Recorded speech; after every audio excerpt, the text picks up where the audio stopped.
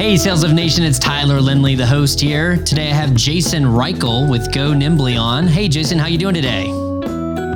I am doing as expected, meaning it's morning, I've had my coffee, we had a great pre-chat, so I'm feeling pretty stoked for the conversation of the day to get started. Yeah, me too. I'm excited as well. Yeah, so Jason is the CEO and co-founder of Go Nimbly, which he's been doing for some years now. And they're doing some exciting work in the RevOps space, initially with the business stack space, but has morphed into revenue operations. That's what we're going to focus on today. We're doing a series night now with RevOps. We just had Taff Love on from Iceberg Ops. So Jason, I'd love to hear your thoughts on just what does RevOps mean to you?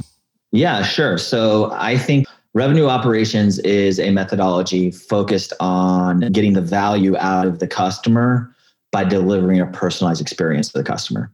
And so what that really means is that revenue operators are, for lack of a better word, the director, the boom mic holder, the entire back office of your revenue team, which I think the revenue team is sales, marketing, and customer success. Anyone that touches the customer in behalf of the sales process or trying to get the customer part of the sales process is, to me, part of your go-to-market team. And I call the whole function the go-to-market team. So you have your revenue aspects, your frontline actors, and then you have your back office people who their job is to make sure that the buying experiences are as personalized and as seamless to your buyers as possible. We found through our own research that buyers in the B2B space, because that's where we operate, B2B SaaS, show up at your website with about 75% certainty that they want to buy your product. So we're no longer in the age of digital information where they have done all the research when they come to you. They actually know they want to buy Zendesk, as an example.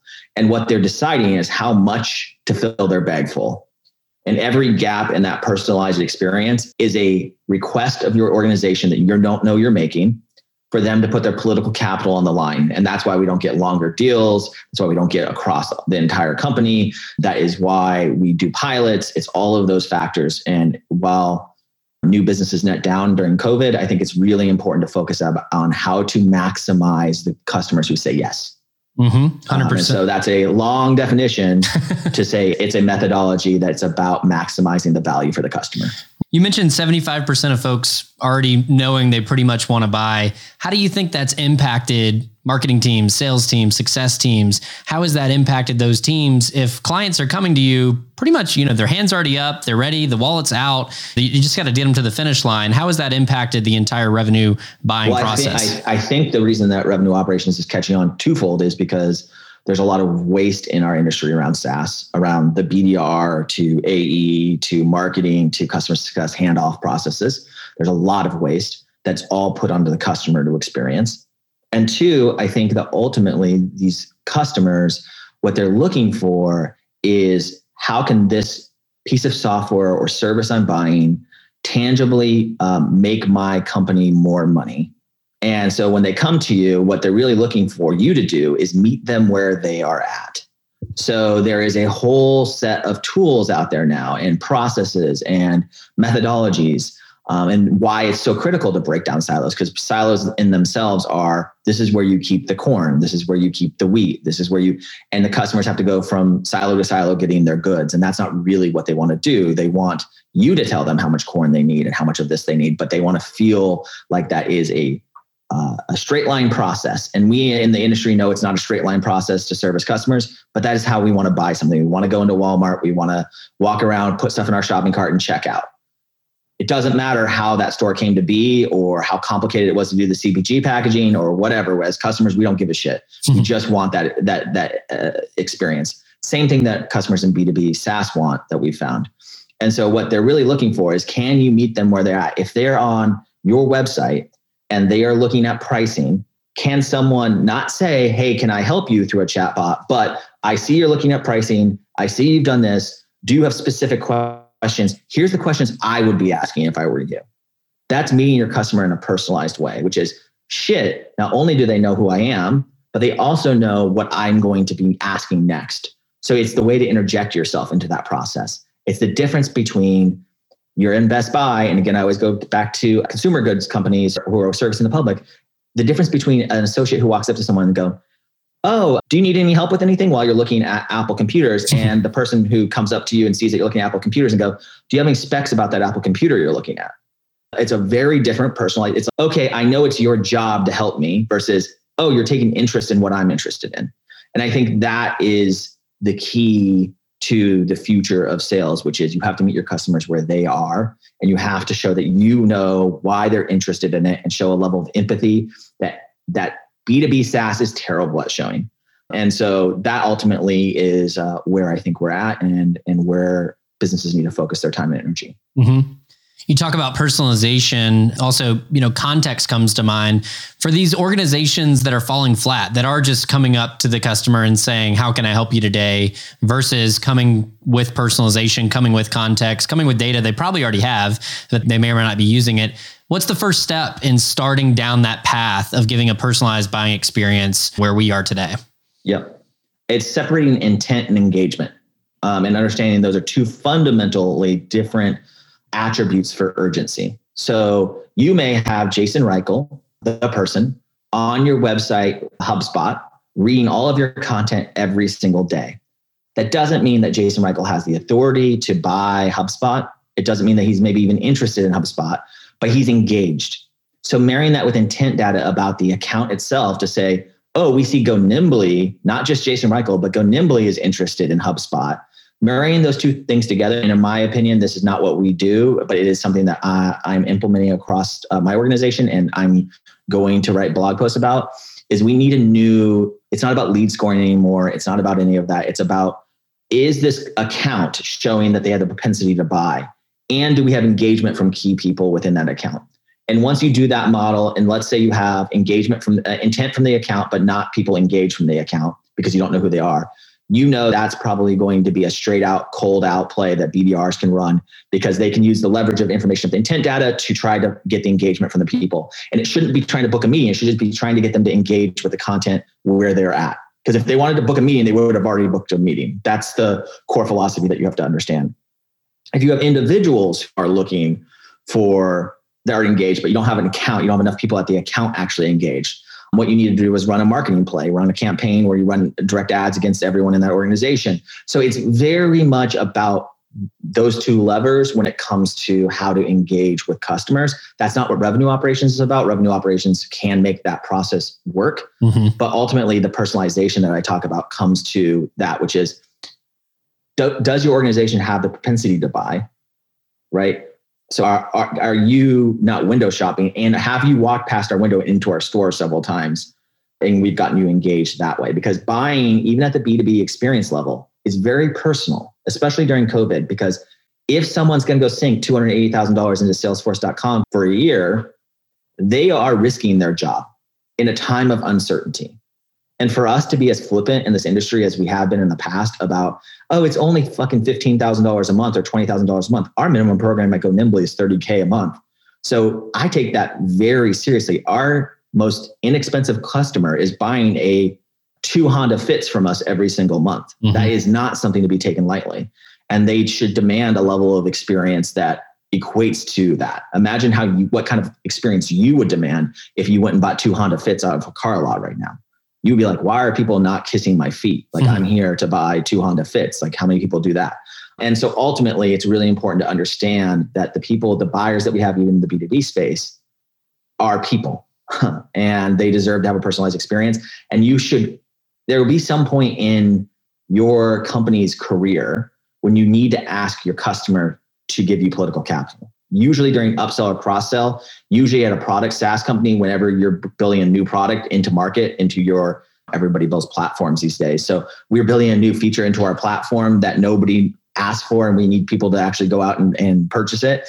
And that's the time you want to use your political capital, not when they're already excited about buying your product and they already have pain around ticket management, right? Zendesk should not be using political capital around the core aspect of what their product is actually great at. Now, if they want people to buy their CRM system that they acquired, which was Base, and they're still integrating into their entire platform, maybe you need to lose a little political capital there. So I think that too many SaaS companies utilize political capital too early on in the relationship with the consumer. And I think that ultimately we just are continuously run into this gap where another thing I fundamentally hate about SaaS organizations is the model of land and expand. I think that is a code word for let's get some users on our system and just do whatever it takes. Because whenever I ask those organizations, okay, what's your plan to expand? They never have an answer to that. They always are quick to say, if I go, why is your LTV so much lower or your ACV so much lower compared to your other peers in your industry? Oh, because we have a land and expand model. Okay, cool. So when does your ACV become higher than their LTV? Oh, it never does because you actually don't have a clear plan on what the strategy actually looks like from a buying experience for your customer. You just get them in and then you hope that they see so much value in your product that they will actually expand themselves. That is not a reality that exists in COVID times. And I think it's a reality that didn't exist before, but it's definitely something that doesn't exist in this new paradigm that we're moving to. Yeah, no, I totally agree. Yeah. And I do think a lot of people are running that land and expand play, but if you're not doing it intentionally, then what are you really doing? I mean, you're landing and hoping versus landing and expanding. If there's not intention. I also agree with your point about political capital though, versus trying to shove every tool that you have under, in the toolkit at once. Say, let's bundle all this together versus trying to solve an immediate problem. I think that trust is built over time. And let's be honest, when you buy from a company for the first time, it's not that 100% level of trust. I mean, you're still getting to know that company. You're still wanting to see how that experience goes. What does onboarding look like? Do they have a good support program? Can I get answers that I need? And what does renewal look like? There's all these things that have to happen where you're building capital, you're building support, you're building that energy over time versus trying to shoot your shot right from the get-go. I think that some companies miss in trying to do too much too soon, or on the flip side, the land and expand, doing too little and having no plan to expand. I mean, it's like, it's two sides of the coin. The thing that I actually see companies do the most is create objection handling for things that their customers are not actually asking. And they plant the seed in their customer's mind of, oh shit, maybe this is not safe for me, or maybe I need to go a different route. Lack of true, and this is not about RevOps, but lack of true understanding and empathy for where the customer is and only meeting the customer where they're at, not going beyond that, is a problem that plagues our industry. There are certain sales and marketing people who want their customer to know everything about the hot dog factory. And there's some who want to obscure everything from them. And the reality is maybe Jason Reichl loves to take factory tours. And maybe I want to see the ins and sides and outs. And if I ask that and you obscure that, you're not delivering me the experience I need. On the flip side, maybe Jason Reichl doesn't give a shit about that. And he just wants to use Zendesk in order to get some tickets solved because he has a plethora of issues blowing up inside of his software company. So you should always meet the customer where they're at, but you should always know that anytime they've experienced a gap subconsciously, they have ticked off some amount of money pot that you have eroded from them. And I do think it's the job of the sales team to create urgency within the sales cycle. And I do think it's the job of the sales and marketing team to figure out how to sell to individuals once they're in the pipeline. But I think it's the job of revenue operators to learn from each buying experience and go, this is how this person actually engaged. They are our target kinds of accounts. How do we do more of that to get to more yeses? I think so much of operations and so much of sales is focused on prospecting that we don't do enough analysis on the ones that we won, the ones that actually said yes. They are your most important information source to getting more yeses. It's like, imagine you have this incredible strength and instead of double down on your strength, all you do is go to your weaknesses. You just focus on all the no's and you go, if I could just turn 10% of no's into yeses, good luck with that. Cause you might get 1 or 2% of that. What you could do instead is increase the value of the yeses, increase the overall value of that to you. And yeah, maybe your growth numbers won't look as good, but this is why Go Nimbly really believes in building sustainable businesses in SaaS. Your revenue numbers will look better. And so ultimately, I think revenue operations is for organizations. And we do find that second-time founders, third-time founders are the ones who are most interested in revenue operations because they have the clout with their investment team to say, we're going to run a very solid business from the very beginning. And we're not going to have to climb that plateau from growth to not profitability, but growth to business, right? Because let's not be talking about profitability. Some organizations will never be profitable and that's built into their model and that's okay. But a lot of them cannot climb the wall from growth to actual scalable business because that wall gets so steep for them. And I think putting revenue operations in early and a revenue operations mindset early which is this is about the customer buying experience, not the customer journey. Customer journey is a spy word for how we would love a customer to move through our business, but a customer buying experience. Let's actually look how they bought our product and how they found us, who they interacted with, when do we think they actually said the deal, and let's find commonalities and patterns between all of our yeses. That's how revenue operations actually moves the needle for an organization. Yeah, it's funny you mentioned customer journey. It is something that's talked about a lot, where you've got this customer journey mapping, and they're going to go from step A to B to C, and it's going to be so pretty and seamless, and every customer is going to go through that same exact process. And it's the old phrase, everybody's got a plan until you get punched in the mouth. And then all of a sudden the customer starts throwing curveballs at you. And we're not going according to plan now. Oh, am I giving a personalized buying experience now? What does their experience look like? Oh, it's because we're way off the track of what we thought would happen. What's actually happening, and how can we learn from it? How can we grow from it? One of the things that you mentioned in our pre-chat was when you started Go Nimbly, you were focused on the business stack. You mentioned focusing on the technology so much, and now you've transitioned to RevOps. Why did you make that transition, and why is technology not important in revenue operations, or what is technology's place, the tech stack's place in solving the RevOps problem? Great question. The 4 skills of revenue operation, the 4 what I call meta skills, and now there's tons of skills underneath those. But the 4 main ones, which any organization should want to build a healthy balance of these 4 skills, and we find that they don't. So this is a good thing to talk about, is strategy, tools, enablement, insights. Strategy is business processes, the way that you actually attack the market, how you are aligned. It's all the fundamental strategies that get implemented into tools. Tools are very important. Tools don't always just look like technology. Sometimes they look like frameworks and methodologies and sales processes. Those are all tools. That's not strategy.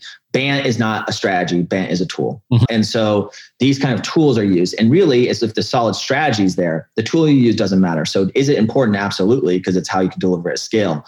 But tools themselves aren't important. So the most irritating question you could ask me as a host of a podcast is, what tool is really important to RevOps? And I'll go, that doesn't matter. Right. Tools are important.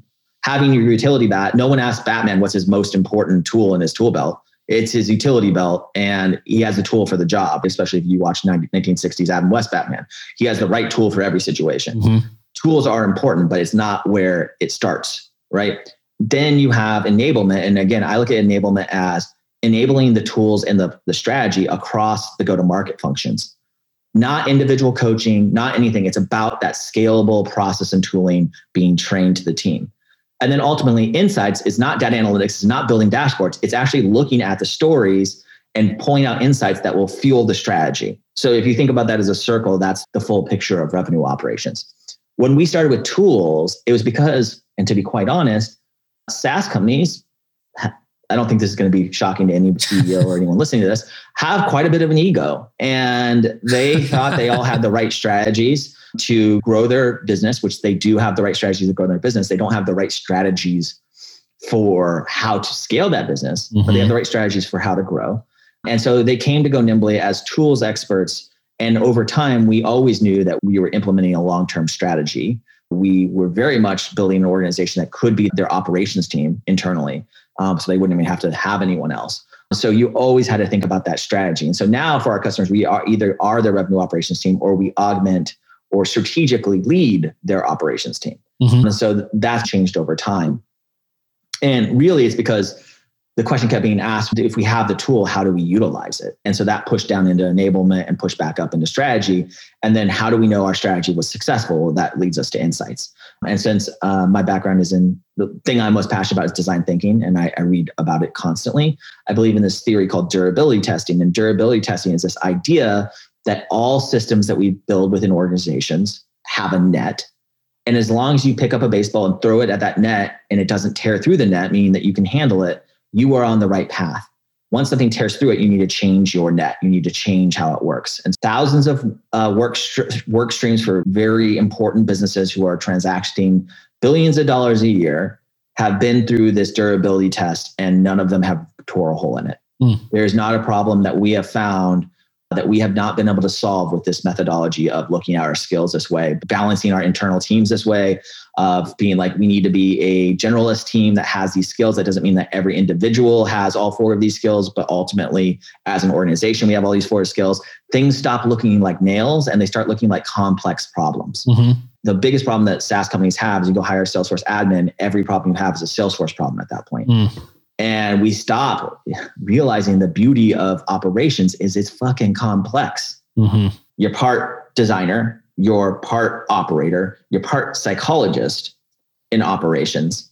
And your job is to tie those things together to deliver for your internal organization in hopes that it impacts your external buyers, right? Your external people. It is one of the most fascinating jobs within any organization. And it severely needs to be up-leveled within all organizations. And CEOs should know very clearly, and when I talk to my CEO friends, I say this, operations is your secret weapon. It is what's going to win on a revenue team. Your sales team is not your secret weapon. Your marketing is not your secret weapon. Your operations team, your revenue operations team is your secret weapon as it comes to your go-to-market team. Your product, your product managers, your designers are your secret weapon over in product land. But when we're talking about your revenue team, it's not salespeople, it's not marketers. And I know I'm going to get shit for this. I love sales and marketing, but there's a reason why these podcasts that you have exist, because the skills you learn in sales, you can pick up and move to another company. Yep. You can pick up methodology in operations and move them to another company. But how to operate any one company is very specific to that company. Given that it is very specific to that.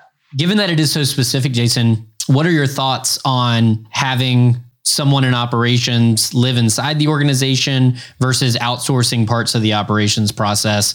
Do you think it should be a hybrid model? Do you lean one way or the other, given that, like you said, it is so specific? Can it be transferred from one organization to another? Okay, so this leads to what I call the maturity model of operations. So the first level of maturity in operations, which you'll see in very early stage organizations, is called intuition-based operations, which is I have a feeling something's wrong. I can go fix it. A good example of this is a sales rep walks in your room. We're going to use Salesforce as the tooling example. They say, this fucking page layout makes no sense to me. And you go, yeah, it makes no sense. Let's change that. Now, both parties are happy because it probably didn't make sense. And you just use your intuition to fix it. Yep.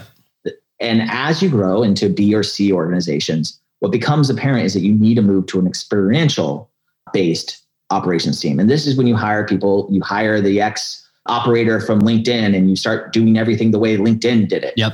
This is a trouble area because it's really an important area and your investors will push you to hire experienced people. But it's also a trouble area because this is the time when people come in and they implement things that they know because they want a yes check mark on their value to the organization, their creation of a silo in itself that has nothing to do with your actual organization.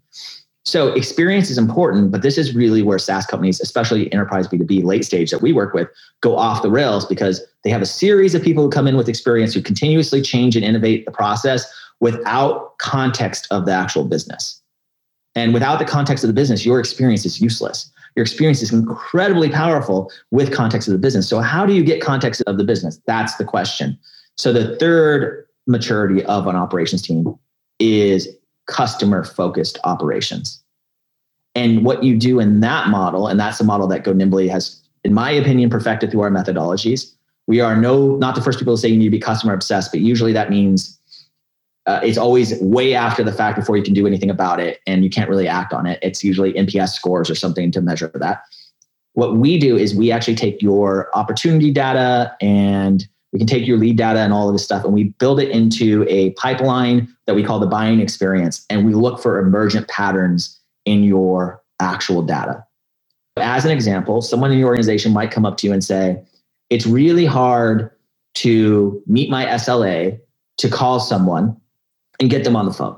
It's really hard. The data's not there. Salesforce is a mess. Our intuition say, let's fix that. Let's go to our actual buying experience and look, are we actually having, and these are the 4 metrics, are we having a conversion problem, a value problem, a volume problem, or a velocity problem? Those are the 4 KPIs of revenue operations. None other exist. It doesn't actually matter because if we can change one of those levers, we will impact revenue. And the goal of the revenue ops team is to impact revenue. So you go to it and you realize we don't have a pattern that's emerged in that area that person's talking about. But we do have a pattern later on where in stage 3 of our process, which is negotiation, as an example, our conversion is real low and it's been low for the last 6 months. So as an operator, you would go, why is that? You would go conduct some interviews, right? And you would interview both, you're hearing your data, so you could interview customers or you could interview internally and you would find that the organization had made a strategic decision to start to sell up market. They put sales reps on stuff without assuming and going, what do we need to do in order to sell up market to these sales reps? So suddenly all the sales reps are calling now CEOs and CTOs who, guess what, don't have their phone numbers listed, who don't have the data sources that you need. And so, yeah, all of your leads look like complete fucking shit. And that is the reality of it. And they're saying that the numbers in Salesforce are bad. And the reality is the strategy for connecting to those people is bad. It has nothing to do with your tooling. And we could implement 1,000 tools, but until the marketing and sales team went back and looked at that and went, the actual problem is downstream. The actual problem is that as we went upstream, we didn't expand how we are going to make a new buying experience. We assumed our old buying experience was going to work. That is the problem. And that is the core that a revenue operations team to do. Again, they're the writers and directors of everything. So they're looking at it and going, what's the story we're telling? What's the buying experience we're trying to give? That buying experience is not working. And we can see the data is not working with enterprise sales. It's just not working. The problem is not, let's not throw the baby out with the bathwater, because that is working for this buying experience. And so you can really equate buying experience to enterprise sales, velocity sales and so on. But what it really comes down to is in your business, matching like engagement. So if for your medium-sized business, a cold outreach works, a phone call, a demo, blah, blah, blah, blah, and that works, and all the people who say yes engage through that pipeline, I would say that's a pretty healthy buying experience. But you also may have a velocity-based experience where that does not work, or you may have something else that doesn't work. And so it's looking at those yeses and breaking down their actions that really matter. I don't know if I answered your question, but that's where I'm at with that. And it sounds like that's another reason to have the revenue ops team or leader have a seat at the executive table in order to be aware of those type of strategy changes that are coming down the pipe so that they could preemptively get ahead of those and be involved in that decision versus be reactive whenever, it's broken because I didn't know that the strategy changed. So is that revenue operations should either report to the CRO, who has a direct link to the CEO, or if you're in a small organization where you don't have a CRO, they should report to the CEO. Yeah. And it's its own business unit. Its goal is to break down silos and create revenue impact for our customers. It is a partner of the go-to-market team, but it does not work for the go-to-marketing team. It works on behalf of the business. And that truly is what operations is. And so it means it has to do a lot of solid work around prioritizing all the needs of the go-to-market team, which is very complicated and hard. Everyone on the revenue team, the go-to-market team side, their North Star should be, are we hitting our goals and are we exceeding our goals? And everything else is nice to have. So I always say it's about what you say no to that really matters. Yep. And yes, it's annoying. Alignment is a word we use all the time. And I hate it because I don't care how hard something is internally. You work at a job, people pay you to work. But if that hurdle is getting in the way of you servicing our customers, it needs to be eliminated. The job of the operator is not to make life internally easier. And I have to take a really hard stance on this. And I do believe that all operators, even me who believes this very firmly, makes the life of our go-to-market team easier, makes it better. But that can't be the goal, because that is leading you straight to an intuition experience-based maturity level. It's not leading you to a customer-based maturity level. What's very super cool is once you become a customer-based organization, and you do decisions based on the customer, you'll find that it does align to your intuition and it does align to your experience. And you can use both of those things. It's not like I'm saying those things are bad. I'm saying those things can be misleading on their own. And what you really need is the context of someone to go, see, look, we have a problem from stage 1 to stage 2. The BDRs are not, it's not a conversion problem. The BDRs are really converting really well, but there is a volume problem. And so we need operational tactics that increase volume. Now you put your sales marketing hat on and you go, okay, let's talk about what campaigns we're running to bring in net new.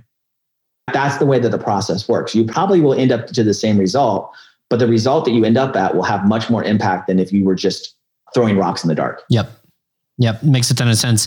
Jason, I know we could go on probably for a while. We'll have to bring you back on at some point and do a part 2. But how can my listeners find you online if they want to learn more about you? Sure. So Go Nimbly's blog is written for organizations who are thinking of emerging into revenue operations. I like to think of it as a field guide for operators, which is really powerful. So if you're learning about revenue operations, you want to get a job in revenue operations, it's a very good resource for that. So just Go Nimbly, our blog. If you are an executive or a leader and you want to talk about implementing this is not a sales thing. You can reach out to the sales team if you want to work with Go Nimbly. But I like to give my phone number. My phone number is 415-669-0546.